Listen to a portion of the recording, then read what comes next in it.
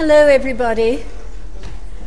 My name is Helena Cronin. I'm a co-director of LSE's Centre for Philosophy of Natural and Social Science, which is hosting this particular event.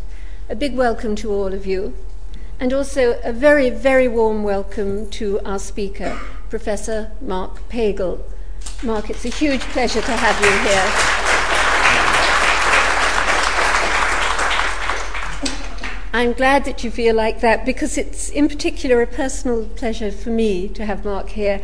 I originally met Mark very early in his career, which we've just been talking about, when at that time he was rapidly becoming a world expert on the comparative method in biology. Now, this method uses statistical methods to answer questions about the evolutionary history of the world's wondrously diverse living things. For example, how did species become big-brained, or how did they become meat-eaters? And the method tests hypotheses very powerfully and very, very rigorously. And because of that, I developed an enormous admiration for Mark's work. Between then, some time ago, and now, Mark's brought very sharp analytic methods to many intriguing questions. From, for example, why has our species lost our body hair? To, why don't newborn babies look like their fathers? By the way, in case you want to know, Mark's answers are, respectively, 1, the certainty of parasites, and 2, the uncertainty of paternity. In recognition of Mark's contribution to evolutionary thought, he was last year awarded the greatest honour that his scientific peers could bestow. He was made a Fellow of the Royal Society, which is a wonderful thing to have happened.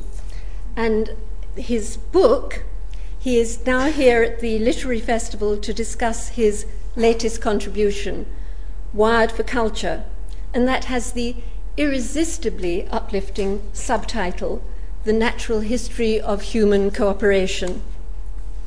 So our programme today will be as follows. Mark will talk for about 35 to 40 minutes, and then questions from all of you for about the same time period, and we'll finish by 12:30. And after that, Mark will be outside, just right outside the lecture theatre, and he'll be signing copies of his book, which will be for sale. For those of you who would like to know, the Twitter hashtag for this event is LSE LitFest. This event is being recorded, and if there are no technical difficulties, a podcast will soon be available online. The title of Mark's talk is Wired for Culture, a talk, Professor Pagel, FRS, that I now invite you to deliver.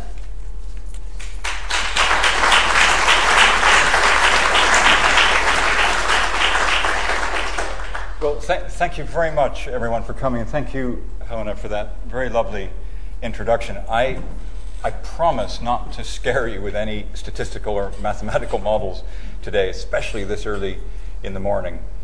Again, thank you all for coming. Thanks to the LSE for hosting this. It's really uplifting to come into London, where it's such a happening place, and people will show up on a Saturday morning rather than going to Camden Market and buying your vegetables. All right, I'm going to pose the question today, what makes us human? And it's a convenient question for me to pose because the answer turns out to be the title of my book, that we're wired for culture. And I'll try to explain that now in my talk. But the reason I pose the question, the more serious reason I pose the question that way, is that I think ever since Darwin's Origin of Species, about 150 years ago now, the answer to that question has been sought in our evolutionary history, our shared evolutionary history with the other animals. And so increasingly, as we learn more about genetics, you're told that you have this or that gene in common with some other animal. And most recently, in the last 10 years or so, you're constantly reminded that you are identical to about 98.5% in the sequences of your genes with a chimpanzee. And so I want to suggest to you today that we're not just jumped up chimpanzees, far from it, and that the answer will really lie in studying our responses to culture. And in particular, what I want to suggest is that human beings are unique in being distinguished by having a suite of psychological, emotional, and social instincts that we have evolved in response to a long evolutionary history of living in small tribal societies. And those tribal societies, I think we all recognize as our cultures. And those cultures, we will see, I hope, in this talk, those cultures have sculpted us body and soul. And the reason is that they are responsible for our unparalleled adaptability and prosperity around the world. And our responses to that adaptability and prosperity is that sculpting that I will refer to. And in particular, we'll see not only changes in morphology, but we'll see that our cultures have created in us a very peculiar sort of dual psychology, a sort of dual moral psychology, in which we can be, in an unsurpassed way in the animal kingdom, kind and cooperative and generous, and yet we all know that we can equally harbor sort of crude and violent instincts. And the trick in understanding humans is realizing that both of those sides of us inhere in all of us and can be united as strategies we have evolved to advance our tribal societies around the world and our genes. And so culture will turn out to be a sort of ruthlessly evolved structure for promoting our genes. Okay, now that's a lot to start with. It's a pretty intense way to start. So let's slow down a little bit. And I said that we're not just jumped up chimpanzees, and I'm going to show you why.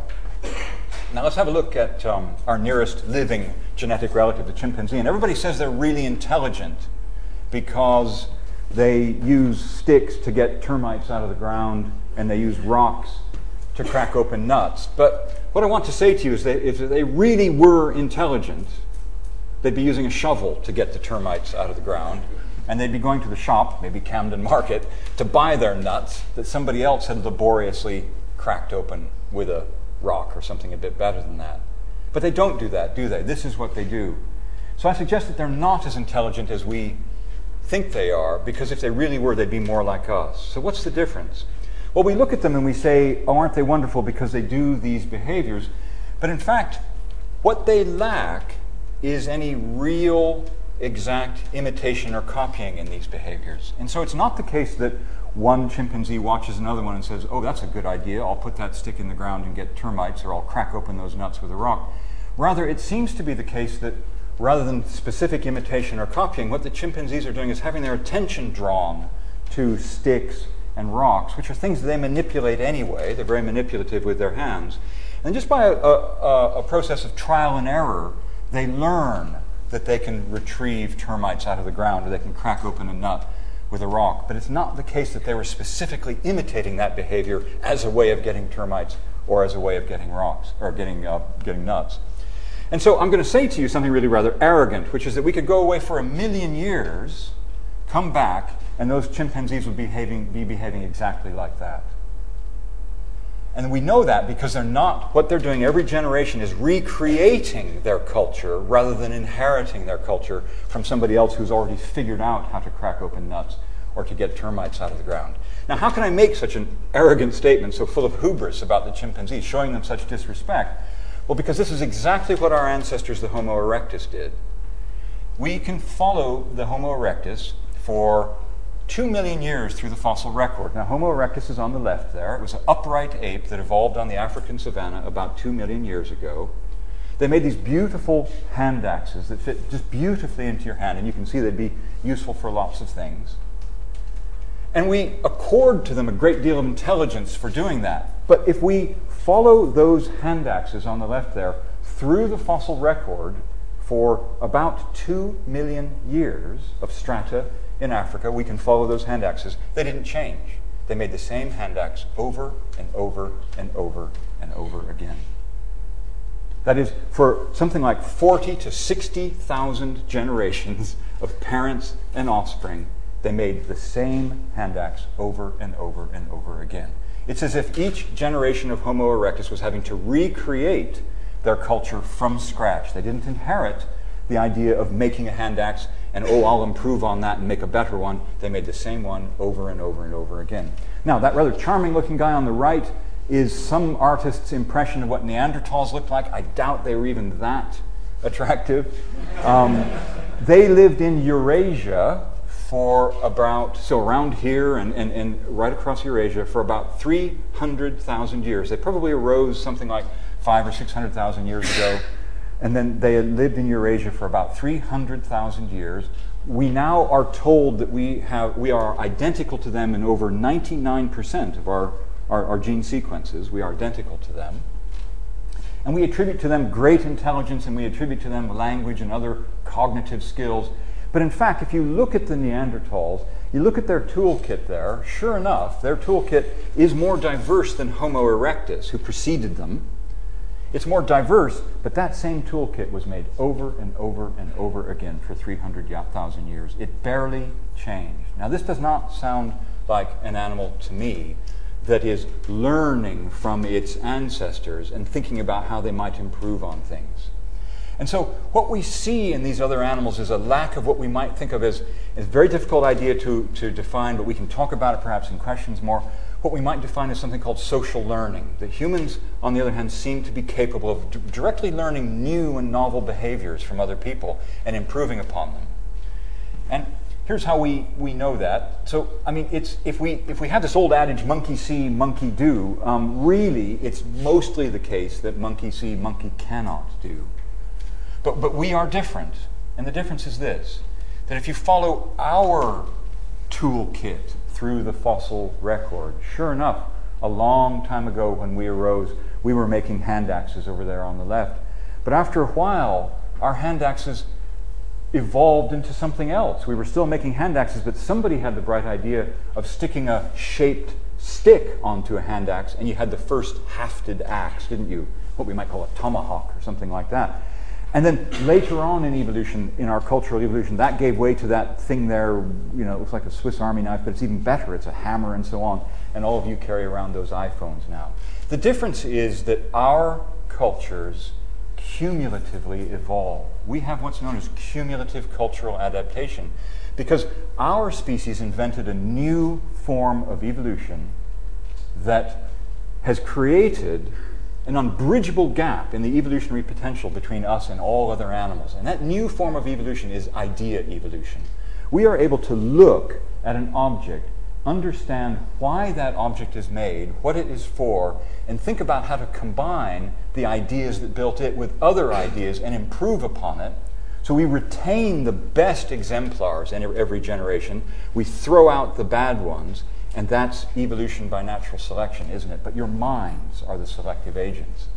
And so the difference between us and all other species is that our cultures have been now being transmitted down the generations so that every generation now isn't rediscovering how to make a hand axe or fish termites from the ground. It's inheriting this cumulatively evolved set of information that isn't passed in our genes, but is passed from mind to mind.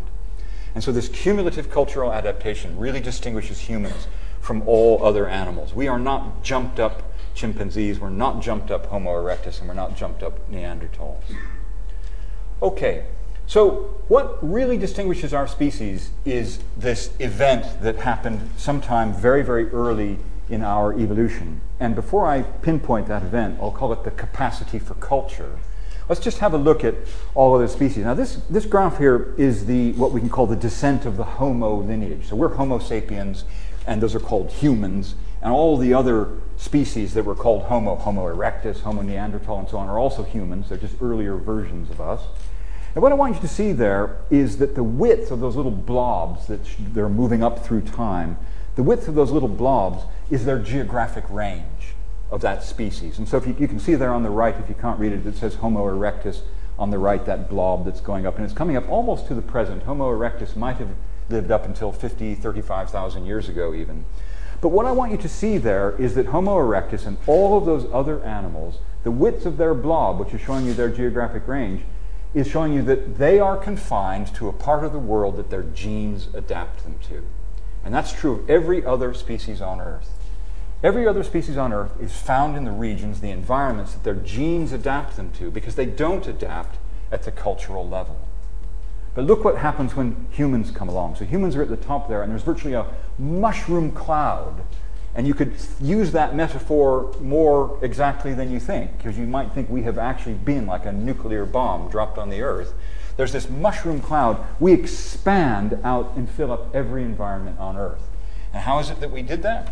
Well, right here, I would argue, right very early in the evolution of modern humans, this mysterious, but we can study it behaviorally, capacity for culture evolved. We had the ability to evolve at the level of our ideas. Our cultures accumulated knowledge and wisdom and technology and skills which we passed on almost like genetic information, but mind to mind. And so our species uniquely was able to adapt to every environment on Earth. So whereas all other species are confined to the environments their genes adapt them to, we've been able, you might say, to adapt all of the environments on Earth to us by building the right technologies or shelters or clothing or implements for acquiring food and so on. All right, so this is the human capacity for culture, and it's forever altered the course of our evolution, as I'll show you, and obviously the course of evolution of the world, because everything around you in your sort of bustling and teeming everyday lives, everything in this auditorium is the result of cumulative cultural adaptation, such that none of you in this room has even the tiniest clue how almost everything around you in your everyday life is made. You don't even know how those pens and pencils are made that you are using. None of you has a clue how to make a pencil, even, or a shoe, much less an iPhone. And you've inherited all that, just as you don't understand the information in your genes, you don't understand the information in your culture, you've simply inherited it. Now, once humans evolved this ability to adapt at the level of ideas, as I said, they just exploded and spread out around the world, occupying every environment on Earth. And when they did so in a rather curious way. And this will be a little bit of a digression, but we'll try to marry it up when we come back. So here's a plot of the world showing the extant 7,000 or so human languages spoken on Earth. So there's 7,000 different living human languages. And we can roughly call these 7,000 little red dots around the world various human cultures or tribes. Now, what I want you to see there is that these red dots seem to be really densely collected in areas where humans are found in high numbers. And so you might think to yourself, it's just obvious that as we spread out around the world, as we diverged geographically, we would evolve different cultures and we would evolve different languages. But the real irony about humans, and it tells us something fundamental about our psychology that we'll get to, is that the greatest diversity of cultural groups and languages is found where people are most closely packed together. We seem to have a predilection for forming into small tribal societies that exclude others from those societies to such a degree that we evolve different languages, even where we live right next door. Now, you might find it hard to believe that from this slide, but let's have a look at the island of Papua New Guinea. I said there are 7,000 languages spoken on Earth today. 800 to 1,000 of those languages are spoken on that little island of Papua New Guinea, an island about the size of the American state of Texas.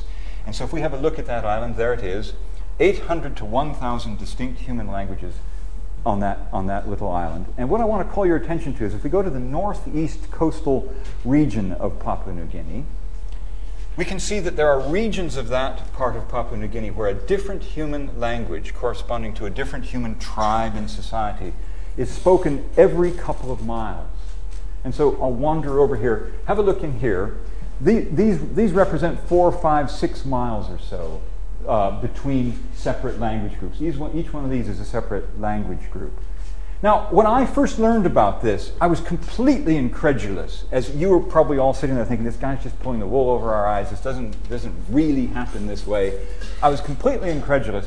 And I met a Papuan man, not that guy up in the right-hand corner there, but he was a little bit like that guy. I met a Papuan man, and I said to him, can it really be true that the language groups are that closely packed together that every few miles you encounter another one? And he said, oh no, they're far closer together than that. And you think I'm having you on? Have a look here. Have a look here. Where is it? Look at here. Look at here. There's 3 languages right there. That's about a mile. Now, this is astonishing, and it tells us something really fundamental about our species.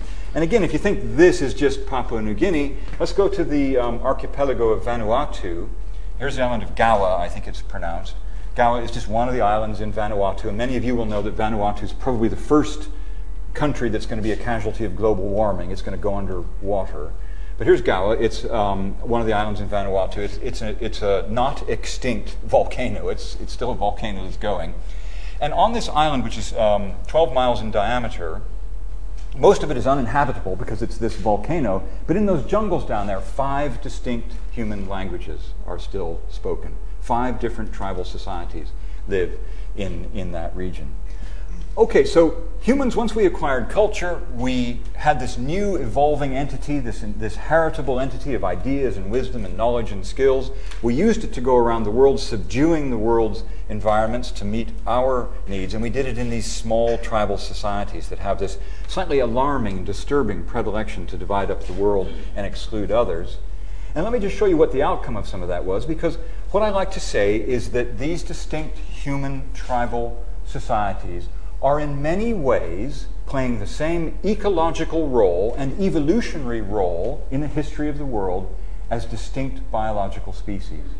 Now let me quickly jump in and say all human groups are the same species. We can all happily interbreed, and there is not a shred of evidence that any human society has cognitive or intellectual skills that are superior to any other. But our cultures dragged us around the world, adapting at the cultural level to different environments in much the same way, I want you to see, as different biological species have, except that they are different species, whereas we are a single species. But I like to think of these different human cultural groups as cultural species. Now, I said that culture had sculpted us body and soul. I haven't told you about the soul yet, but let's look at the body.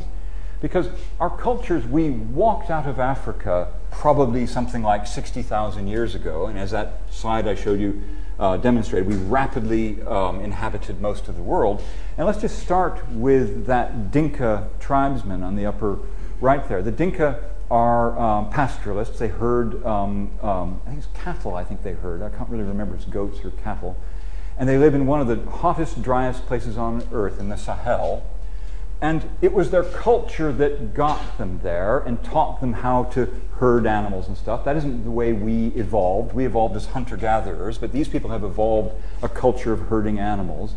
That Dinka man who grows up in this very desolate region of the world where he can't go down to Sainsbury's and buy lots of food to eat and so on, he has an average height of 6 feet.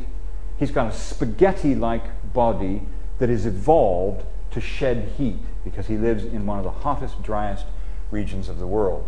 Now, his culture took him there, and then his genes responded to the fact that here was this population of people living in this hot, dry region of the world, and he developed this tall, skinny body shape for getting rid of body heat. Now, let's go to the opposite. There's that Inuit man up there. When Inuits walked into the Arctic, so Eskimos we used to call them, but the Inuit tribes people of the Arctic, when Inuits walked into the Arctic, it was their cultures that had figured out how to kill animals and use their skins to make clothing and so on, and make igloos to live in. So you're making a house out of ice, a very weird thing, but making a house out of ice and so on. And again, this is knowledge and wisdom and skills and technology passed down the generations. But when those people got there, there was strong natural selection on their genes to become spheroid in shape. So Inuits are not 6 feet tall and spaghetti-like, but they're quite a bit shorter and squat and spheroid. Why? To retain heat, obviously. Right? And so here, our cultures got us there, but then our cultures, you might say, sculpted our bodies by setting us up for natural selection to favor certain shapes over others. That lady in the middle there, the Tibetan high altitude, about 25,000 years ago, human hunter-gatherers got to above 12,000 feet in the Tibetan plateau. There's no oxygen up there. Most of us would be feeling very ill, nauseous, wanting to be sick above 12,000 feet.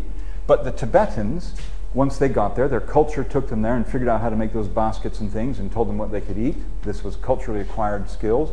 Once they got there, their bodies responded at the genetic level, and those Tibetans all carry a gene that confers them an ability to hang on to what little oxygen there is in the air far better than most of us would probably do, so that they can live at that altitude. So there you have it. Our cultures got us there and created what I would really argue are sort of culturally distinct species almost, in that we really do differ in our bodies physiologically and genetically, in that we've adapted to those regions that we've gone into. Okay, now, that's the part about sculpting us in body. We haven't got onto the soul yet. We'll get to that now, and that'll be quite fun.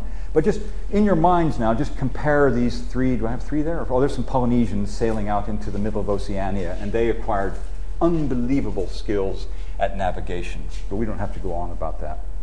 Okay, so here's these biological species. They're all stuck where they are, but a single species went around the world by creating what I would argue are cultural species. And I like to think of our cultural species as little cultural survival vehicles, because those tribes that I showed you that are so closely packed in everywhere around the world, they're little vehicles that we live inside of and that carry relevant knowledge and skills and wisdom that allow us to survive and prosper.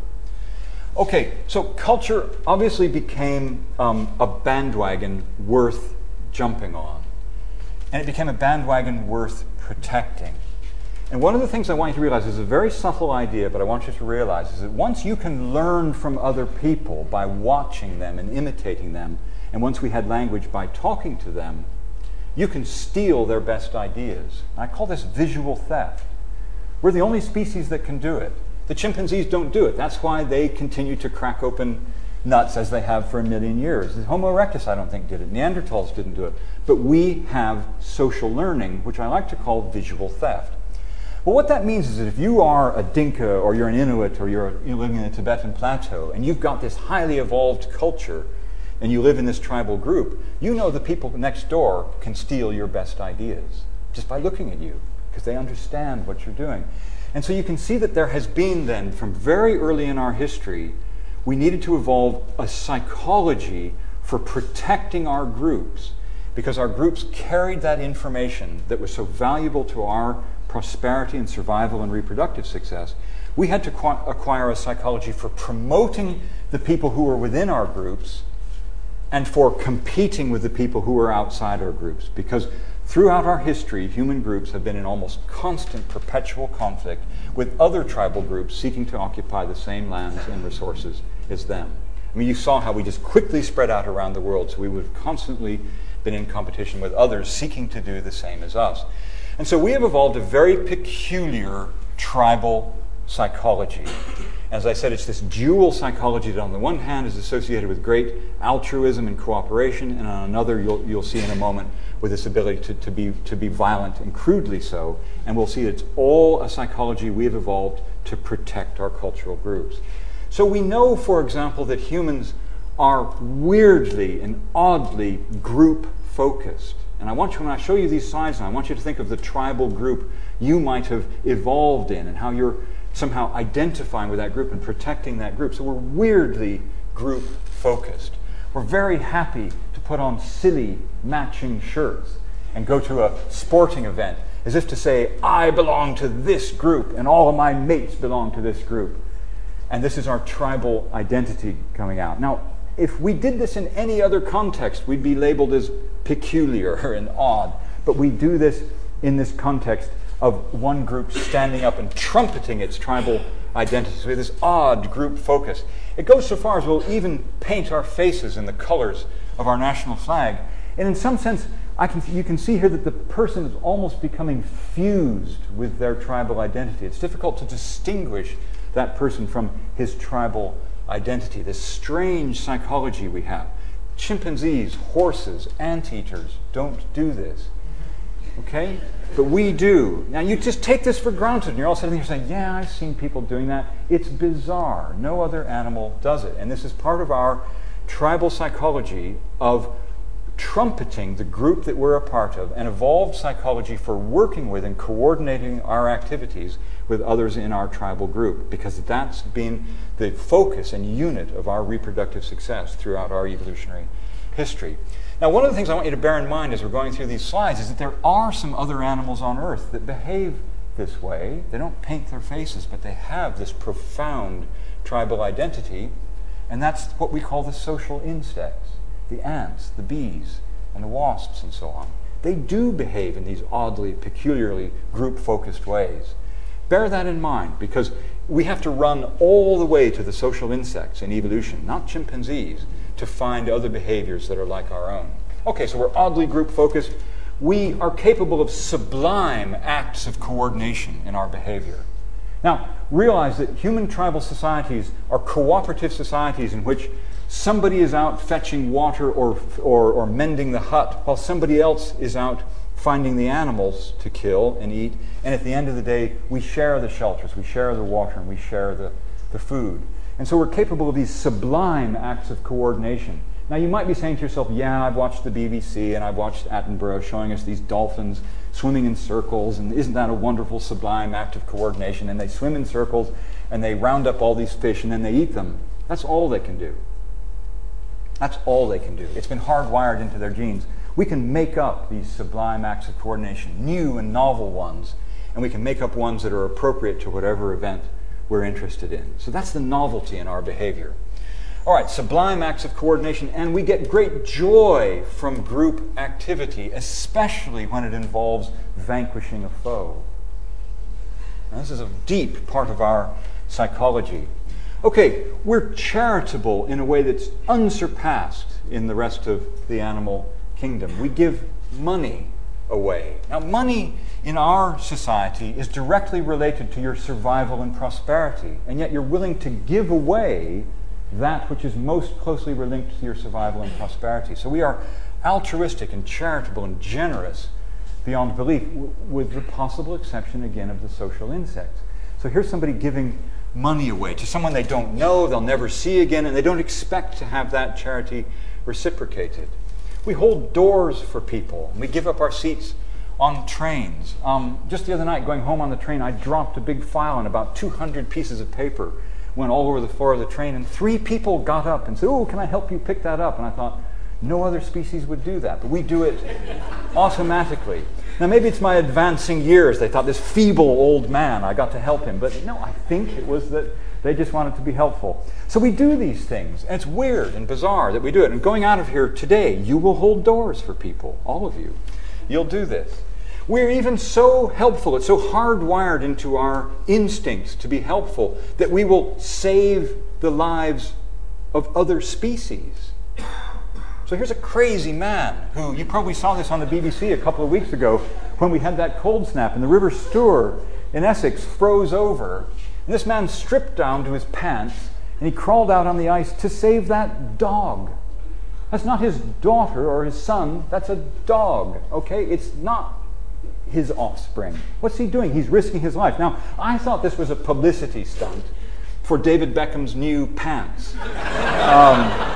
So I got this enlargement, and I don't know, maybe if somebody has his pants, you can tell us whether those are his new pants. I don't think they were. I think the guy's just mad. He was risking his life to say, and he did. He fell in. He fell in. But thankfully, that ridiculous stunt, he survived, and so did his dog. You'll all say, "Oh, isn't that nice?" Okay, but that's just a bit of whimsy. We might risk our health and well-being for someone else by donating a kidney. Again, extraordinary things we do, but of course, even more poignant than that, we risk our lives in war for our tribe or cultural group. We might even give up our life for an idea, as that monk over there on the right. That's a famous picture from Vietnam, I think in the early 1960s, this self-immolation. But these are the bizarre acts of social acts that our species does, and they're all very tribally focused, aren't they? Now, that's the good side. We are, as I say, generous and kind and cooperative, and we're altruistic, and we even risk our own lives. But the nasty side is, the flip side of our culture, is that we know we're wary of strangers. And this is something we're all rather uncomfortable with, but we can't deny it. And the word, migration is this word that is just so loaded that we politicians can't even say it. It's on everybody's mind all the time. So we know we're wary of strangers, and that we're xenophobic and parochial in our views. We know that when one of our soldiers dies in battle, we feel that loss keenly. But I put it to you that many of you don't feel it so keenly when a soldier from the other side dies in battle. And so this is something deep in our psychology that we can't say, oh, that just is something about you. It's something about all of us. And so this kind of scene is all too common in our lives, this kind of xenophobia and sense of hostility and anger towards people who are not in our tribal group. And we know it can even go so far that it seems that a switch can be thrown in our minds, that we can treat people with extraordinary acts of violence just with a click of a switch, that someone can become subhuman in moral terms and we can kill them, whereas that's not something we would do to somebody typically in our own society. And so here's again this famous picture, and I hope this is not disturbing to many of you, this famous picture on the left of this Vietnamese general who, it was in 1968, I believe, he rounded up this guy that he claimed was a Viet Cong guerrilla, took him out in the street.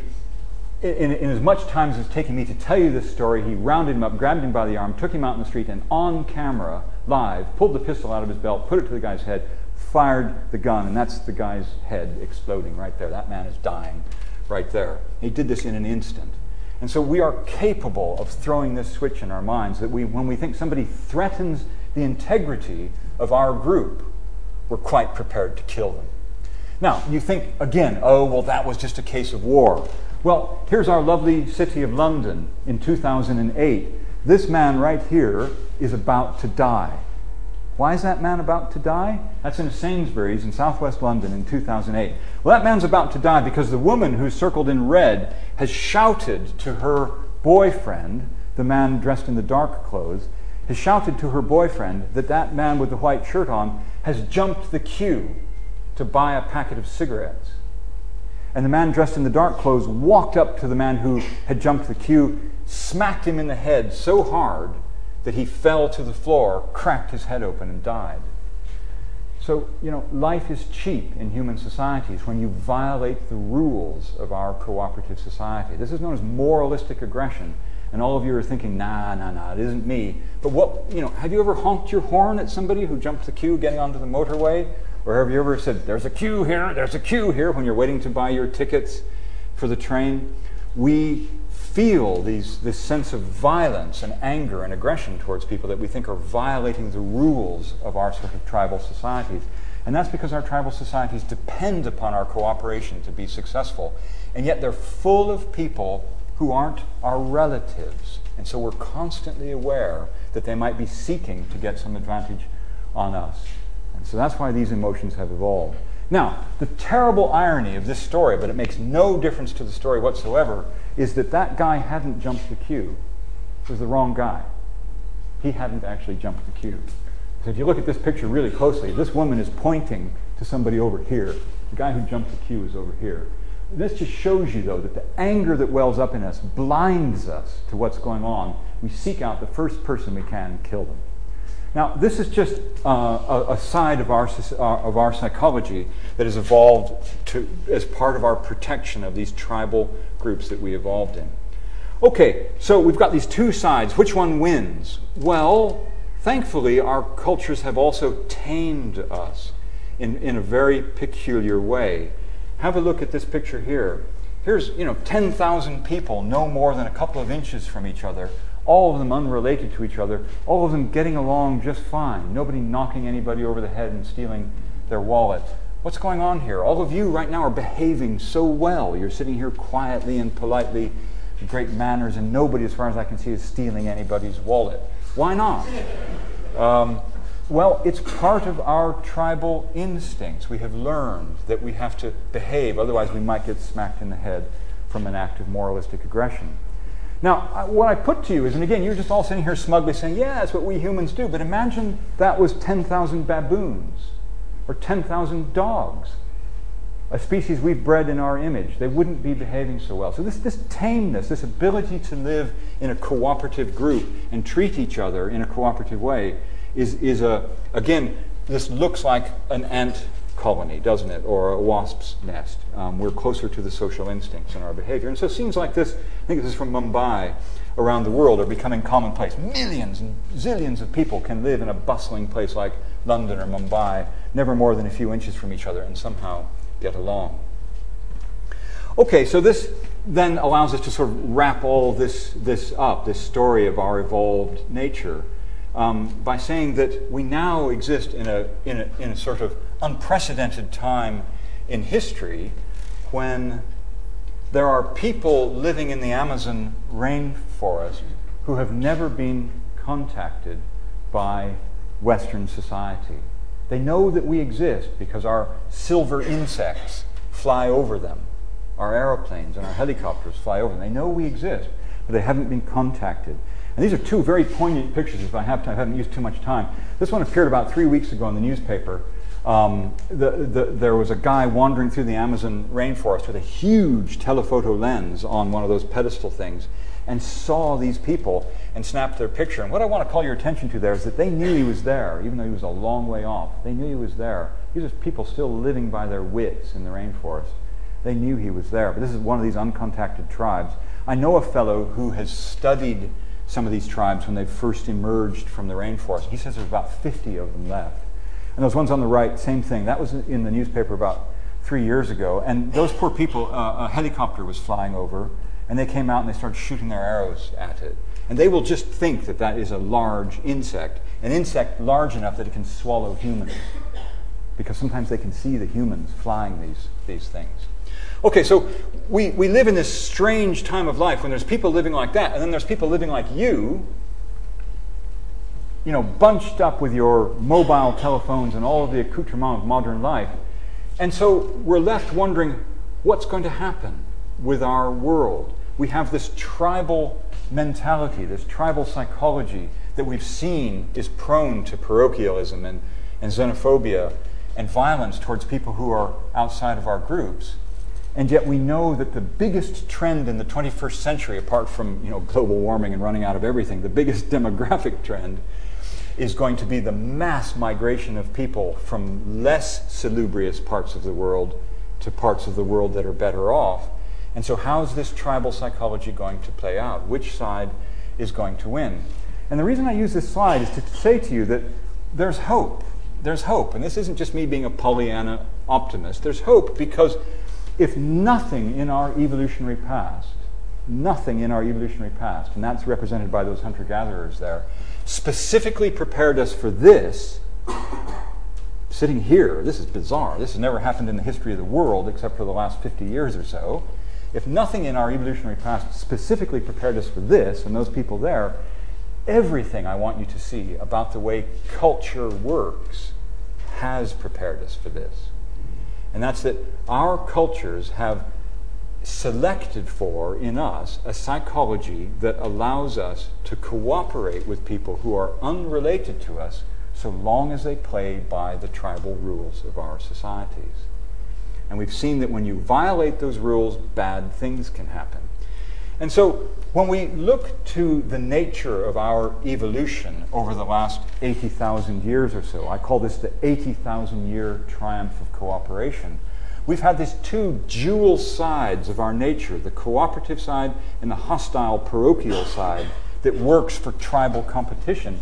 Which of those two sides has won? They both still obviously exist, but which has won? Well, it's simply undeniable that our history over the last 80,000 years has been a history of greater and greater and greater cooperation. It's simply undeniable, and an increasing taming of the human species. And the reason we can say that is, I probably can't read it here, but 50 or just more than 10,000 years ago, before we evolved agriculture, all humans lived as hunter-gatherers in little bands.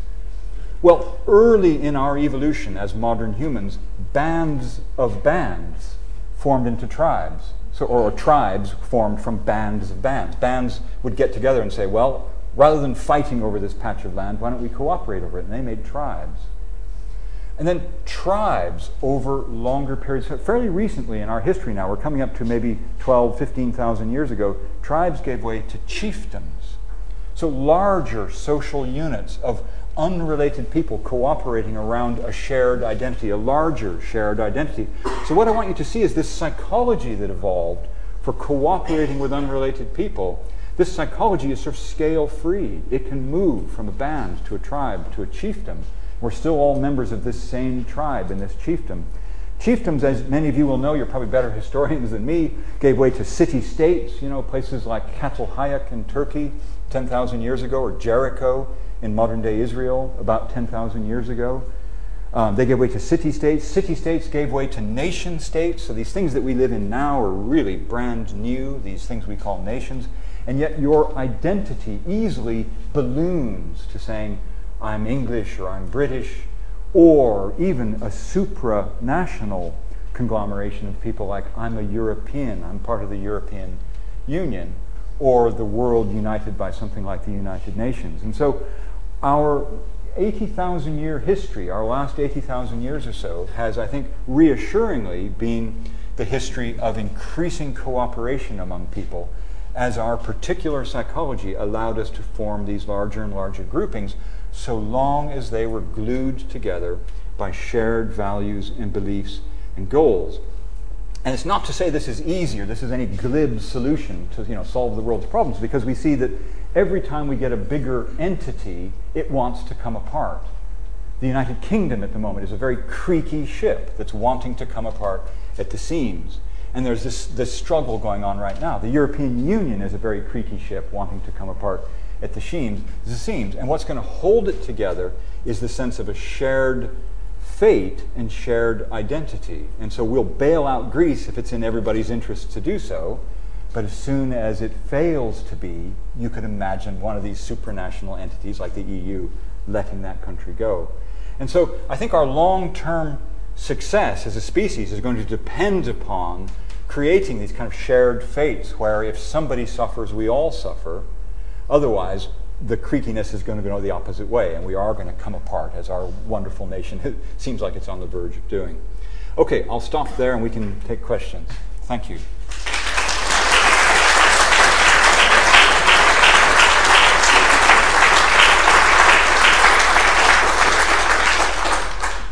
Thank you, Mark, for a really splendid talk. It was just fascinating. I really enjoyed it. Thank you. Now to questions from all of you, the audience. What I'll do, how many microphones have we got? 2 microphones. So I'll keep a queue of a couple of people going so you can get the mics to them. Would you like to put up your hand if you have a question? We'll start with you, then we'll move on to you, and then after that to you. Thank you. Very interesting talk. 80,000 years. It would be a mere rounding error if we reset this 80 years ago, or 100 years ago, or 120 years ago. And yet, if we had been meeting here in 1914 or 1918 or 1943, if we're not, going down to a bomb shelter, we would be wondering whether or not the end state of the 80,000 year history is one of cooperation or one of vastly more organized destruction. So that's a minor question. The more interesting one is if such a short period of time in the very long time periods that you're talking about could produce this triumph, why isn't that the other species, which had many more blocks of time, evolve something more than the mere generational tool reinvention every, Yeah, thank you. Should we take that second question up? So do everyone understand the question? Why is it that we've been able to evolve this cumulative cultural adaptation that the other species haven't been, especially as it's been so valuable for us? Everybody heard that question. And it's the $64,000 question, because indeed we did evolve it. We can see how powerful it is, and no other species has it. And for me to be able to say we've identified the gene or the structure in your brain that allows us to do that, nobody has a clue. But what we do know is this, that when we study humans as animals really, really carefully, we seem to have these 2 traits that no other animal has achieved. And one of them is this ability to do this kind of precise imitation and copying of new or novel behaviors. And the other is we seem to have what psychologists and anthropologists call a theory of mind.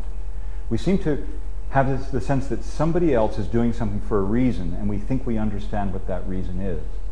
Now, I can describe that to you behaviorally, and psychologists and anthropologists can do all sorts of very, very sophisticated experiments with humans in which they can show that we have those capabilities, and that even as a 2 or a 3-year-old, our capabilities in those two realms exceed that of an adult great ape.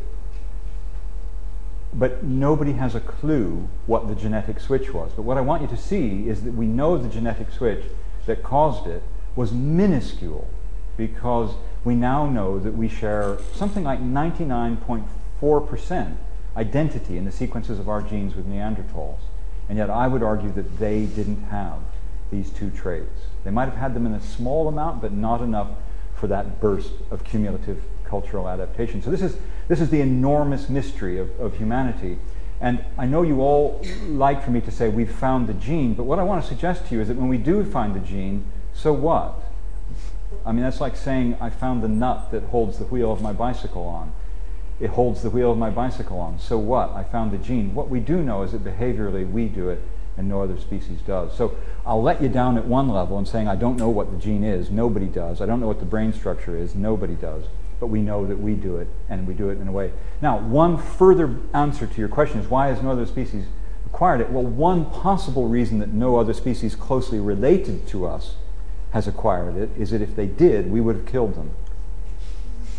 And we almost certainly drove the Neanderthals extinct. Well, we did. Whether we did it by actively killing them or simply out-competing them, nobody knows, but it's almost certainly the case we did both. If we're all subject to tribal identification and we paint our faces as football fans, don't we also, if we're academics, dress up in our gowns and mortarboards? Don't we also have an identification with the religious institution, if we have one, that we go to, or our precise neighbourhood where we live, which we might defend to the death if we had to? In other words, do we not have lots of tribal identities that are either discrete or overlap, and we select which of them we have at the appropriate moment?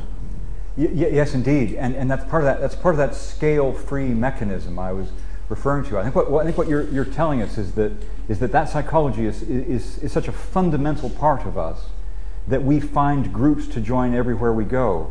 Now, remember that we've always got to contrast our modern world with the world we evolved in. So this is the psychology of the world we evolved in, where there weren't academic societies 50,000 years ago when we were hunter-gatherers, and there weren't little community parish churches to go to and so on.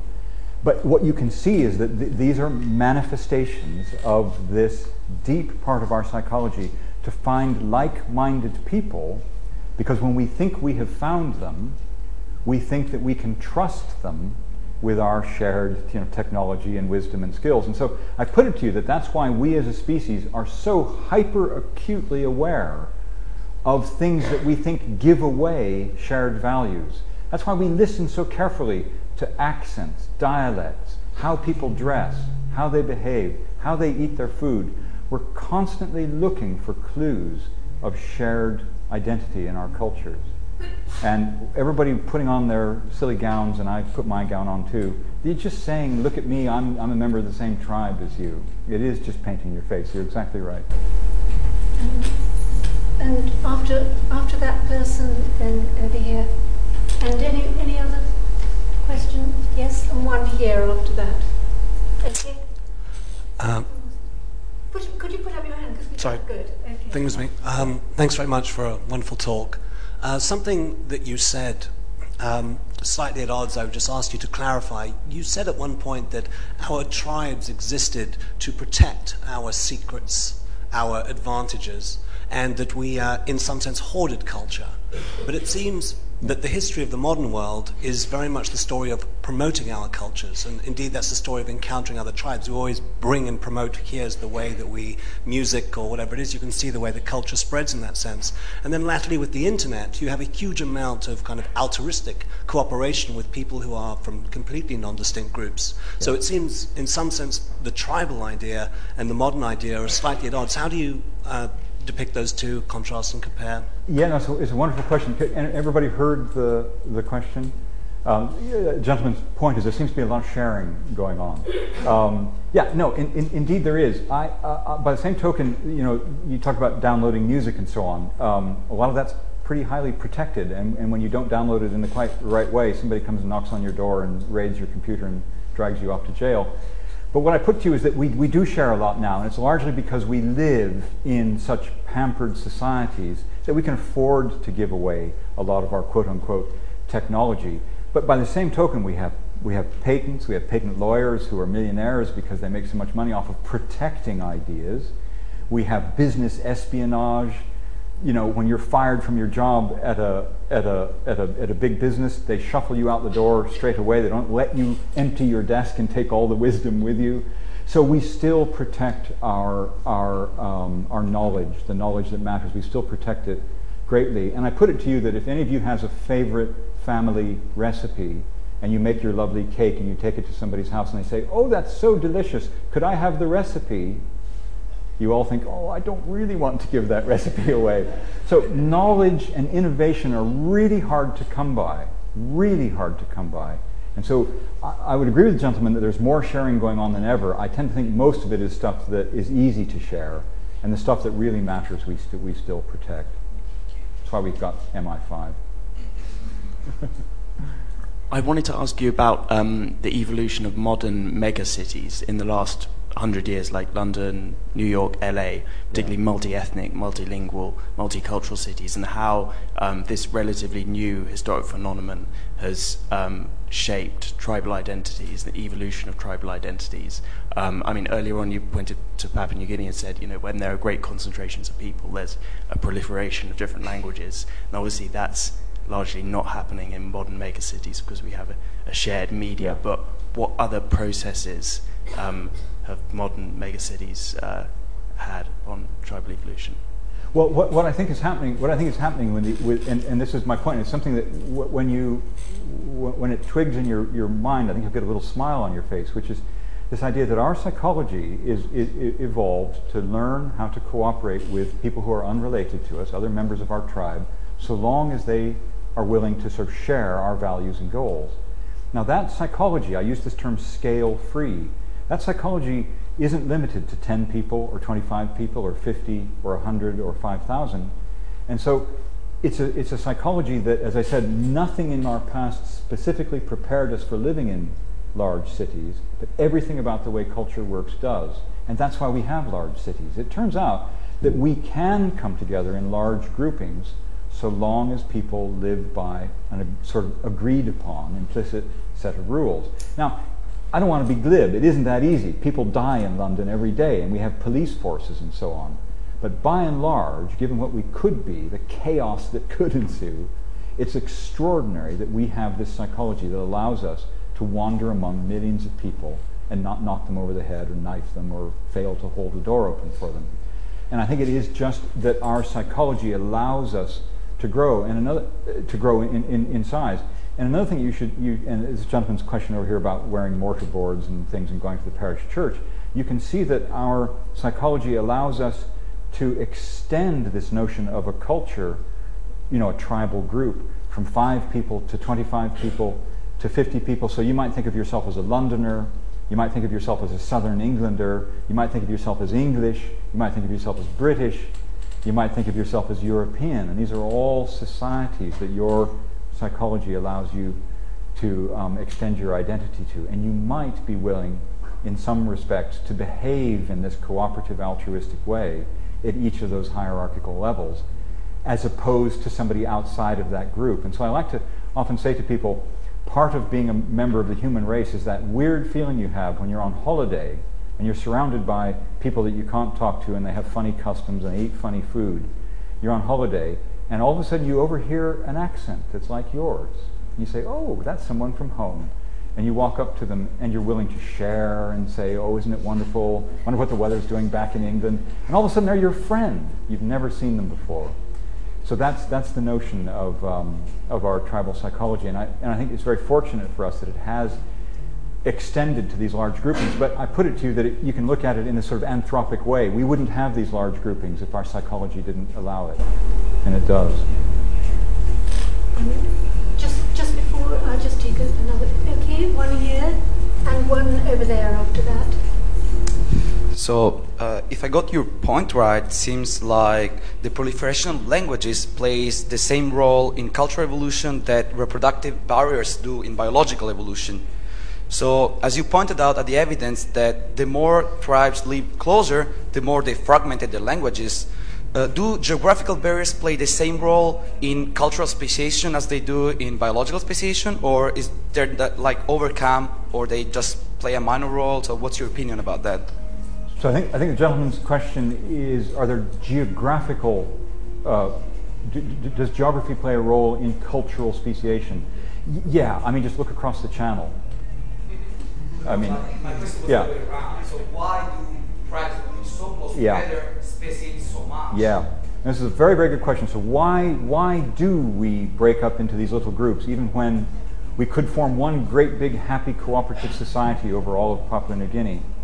Well, I had this notion of the sort of minimum viable human group. Imagine that 50 people, choose any number, 200, 73, whatever you want. Imagine that number is sufficient for a kind of collective knowledge and wisdom and technology and skills. You know, you're good at making spears, I'm good at fetching water, somebody else is good at climbing trees. If there's some minimal viable population size, then it makes sense for us to split into that group and to compete with people next door, because if we can vanquish them, our genes will occupy that territory and not theirs. And so I think this tendency to split into these small groups tells us that is a driving feature of our nature, and it's probably driven by genetic reproductive success. Now, it isn't easy, because when you split into a smaller group, you're easily overrun by a larger group. So it's a risky thing to do. But the fact that we do it anyway suggests that it's been an extremely important and probably successful feature of our sort of tribal psychology. And next one, please. And just any other questions? One here and one at the back there after that. Yes. Okay. Yes. First of all, thank you for a very enjoyable lecture. And my question is, you've said that culture is in a way adaptive. Obviously, that through culture we can adapt to new environments perhaps more quickly than we would have been able to through purely genetic biological means. Now, given that, I suppose my question is within your analysis, what benefits, what symbolises the beneficiary of the adaptation, given that there are a number of cultural traits that seem to be maladaptive from a perspective of inclusive fitness for human beings. How do you explain the prevalence and the perhaps the viral nature of some cultural traits that are very good at spreading but aren't necessarily adaptive with regards to human beings in terms of inclusive fitness? Yeah, this is a very, very good question. And could you hear it? The gentleman's saying, you know, I'm arguing that culture is adaptive, but there's a lot of maladaptive cultural traits, so is it really adaptive? So first thing I want you to realize is that culture has evolved in this Darwinian way, your minds being the selective agents, to promote our genes, and ruthlessly so. And there has never been a more powerful force for promoting genes on Earth. Culture is the single most potent trait for converting new lands and resources into more genes the world has ever seen. The humans are far and away the most successful species on Earth. And we can argue about viruses. There's more copies of a virus in your body than there are people on Earth. But we are the species that occupied every habitat on Earth. So culture has been enormously, in a Darwinian sense, successful. Now, a lot of culture theorists like to bring up this notion of memes and, oh, religions are a virus of your mind and so on. But what I want you to see is that you have to look so hard to find maladaptive behaviors in culture that the exception really proves the rule, right? That 3 celibate monks living on top of a mountain in Greece somewhere doesn't negate the fact that culture, by and large, has been successful for our species. So sure enough, we make mistakes sometimes, right? We do things like we take too many drugs and we die, or we become celibate and we don't leave any genes. But if culture could really infect our minds and control us rather than us controlling it, and I argue that we control culture and we have played it beautifully in a virtuoso way to our success. If culture could really control us, things like suicide bombing, reckless drug use, promiscuous sexual activity, jumping off of cliffs, all sorts of stuff that acted against our genetic interests would be very, very common in society. And the fact that these things are extraordinarily rare. You think you hear about suicide bombings every day, and you do, but only because of the globalized media. In fact, they're extraordinarily rare. If you were ants or bees or wasps, you would run to the scene of a battle, clamoring to give your life for it.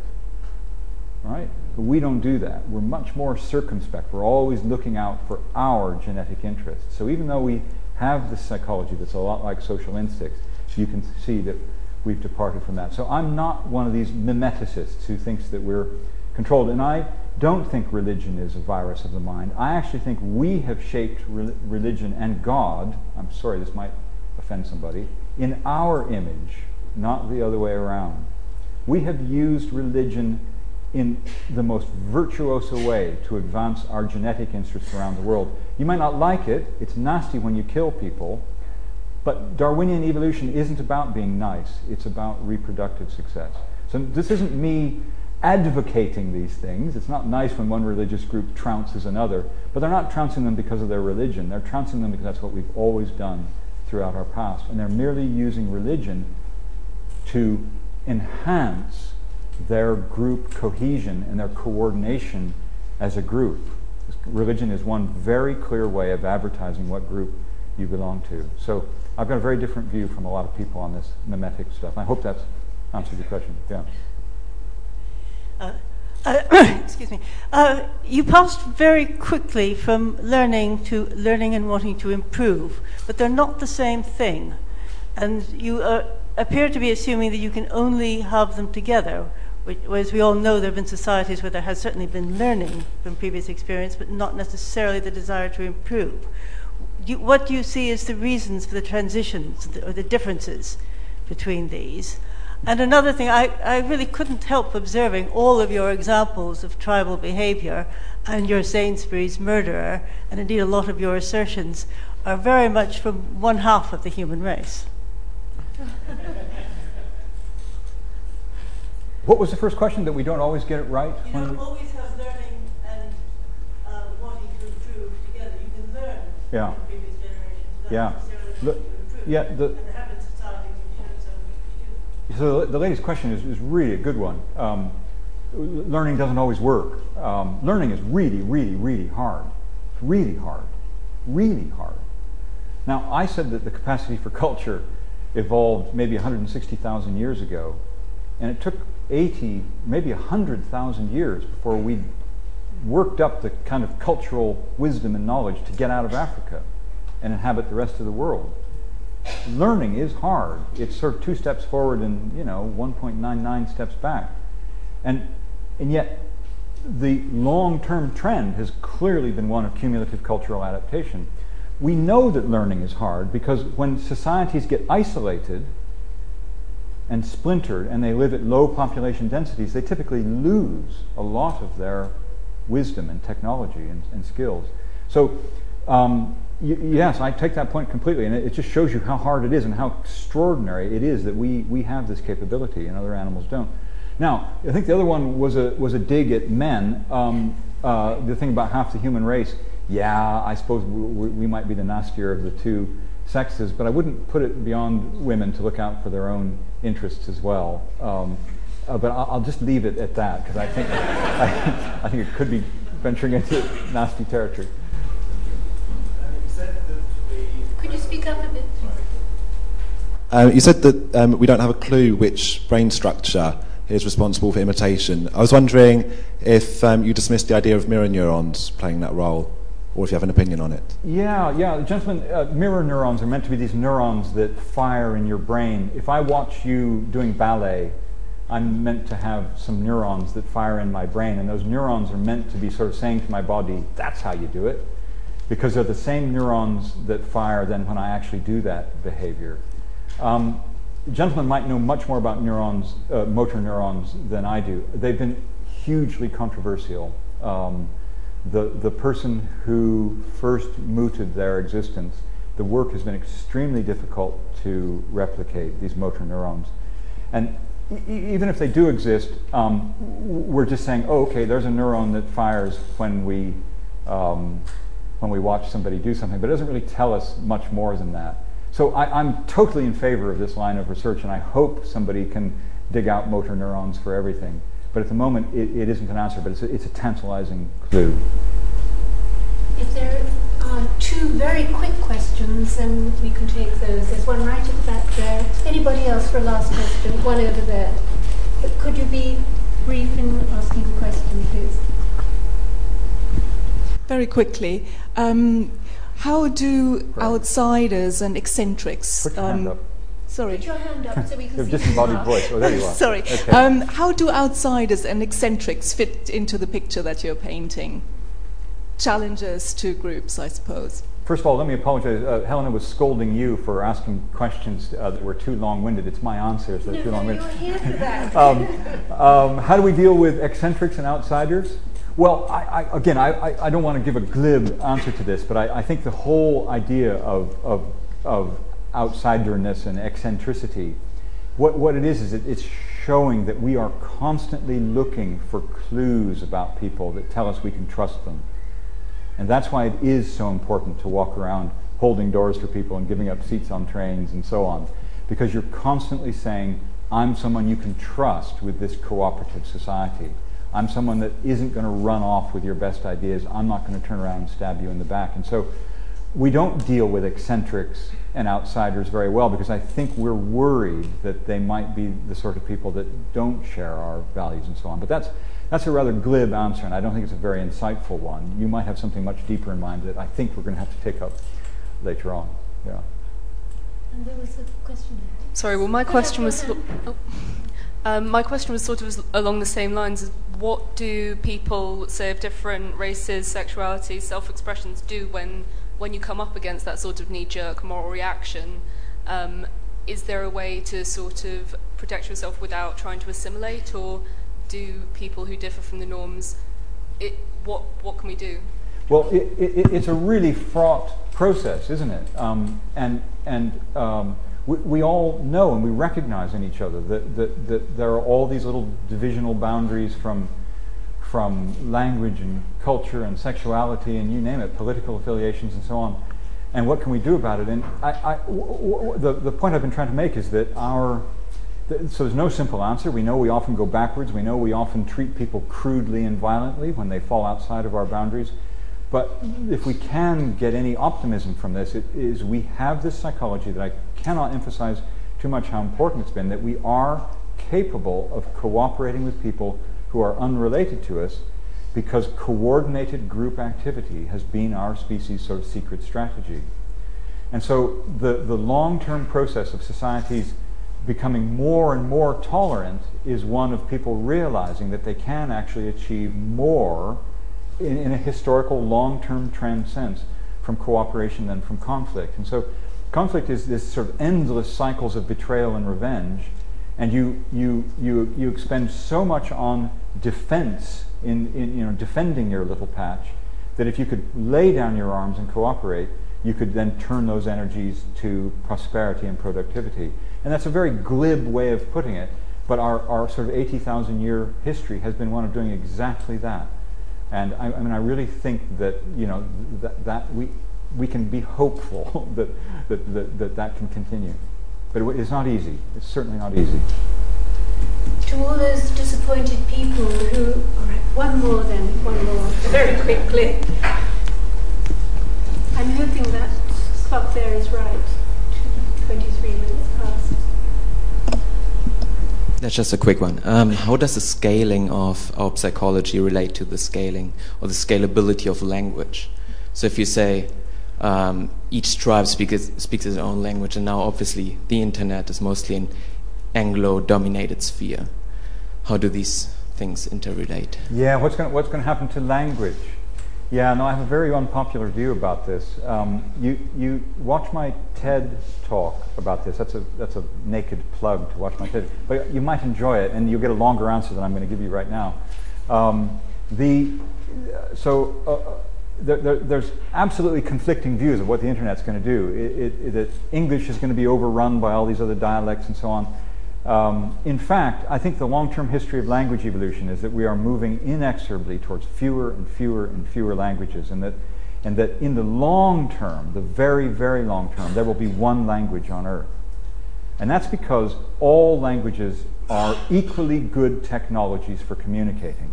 So just as there's now one operating system, thankfully Macintosh, that's coming to dominate all operating systems, just as there's one way of telling time, there's one way of dividing up the year into months and weeks and days, and so 24 hours is totally arbitrary, but there's one way of doing that. Whenever there's equally good technologies competing for our minds, one of them comes to dominate, and that will happen with languages. At the moment, you won't like this if English isn't your native language. It looks like it's going to be English or some variant of it, simply because English is by far not the most commonly spoken language on earth. It's like third or fourth.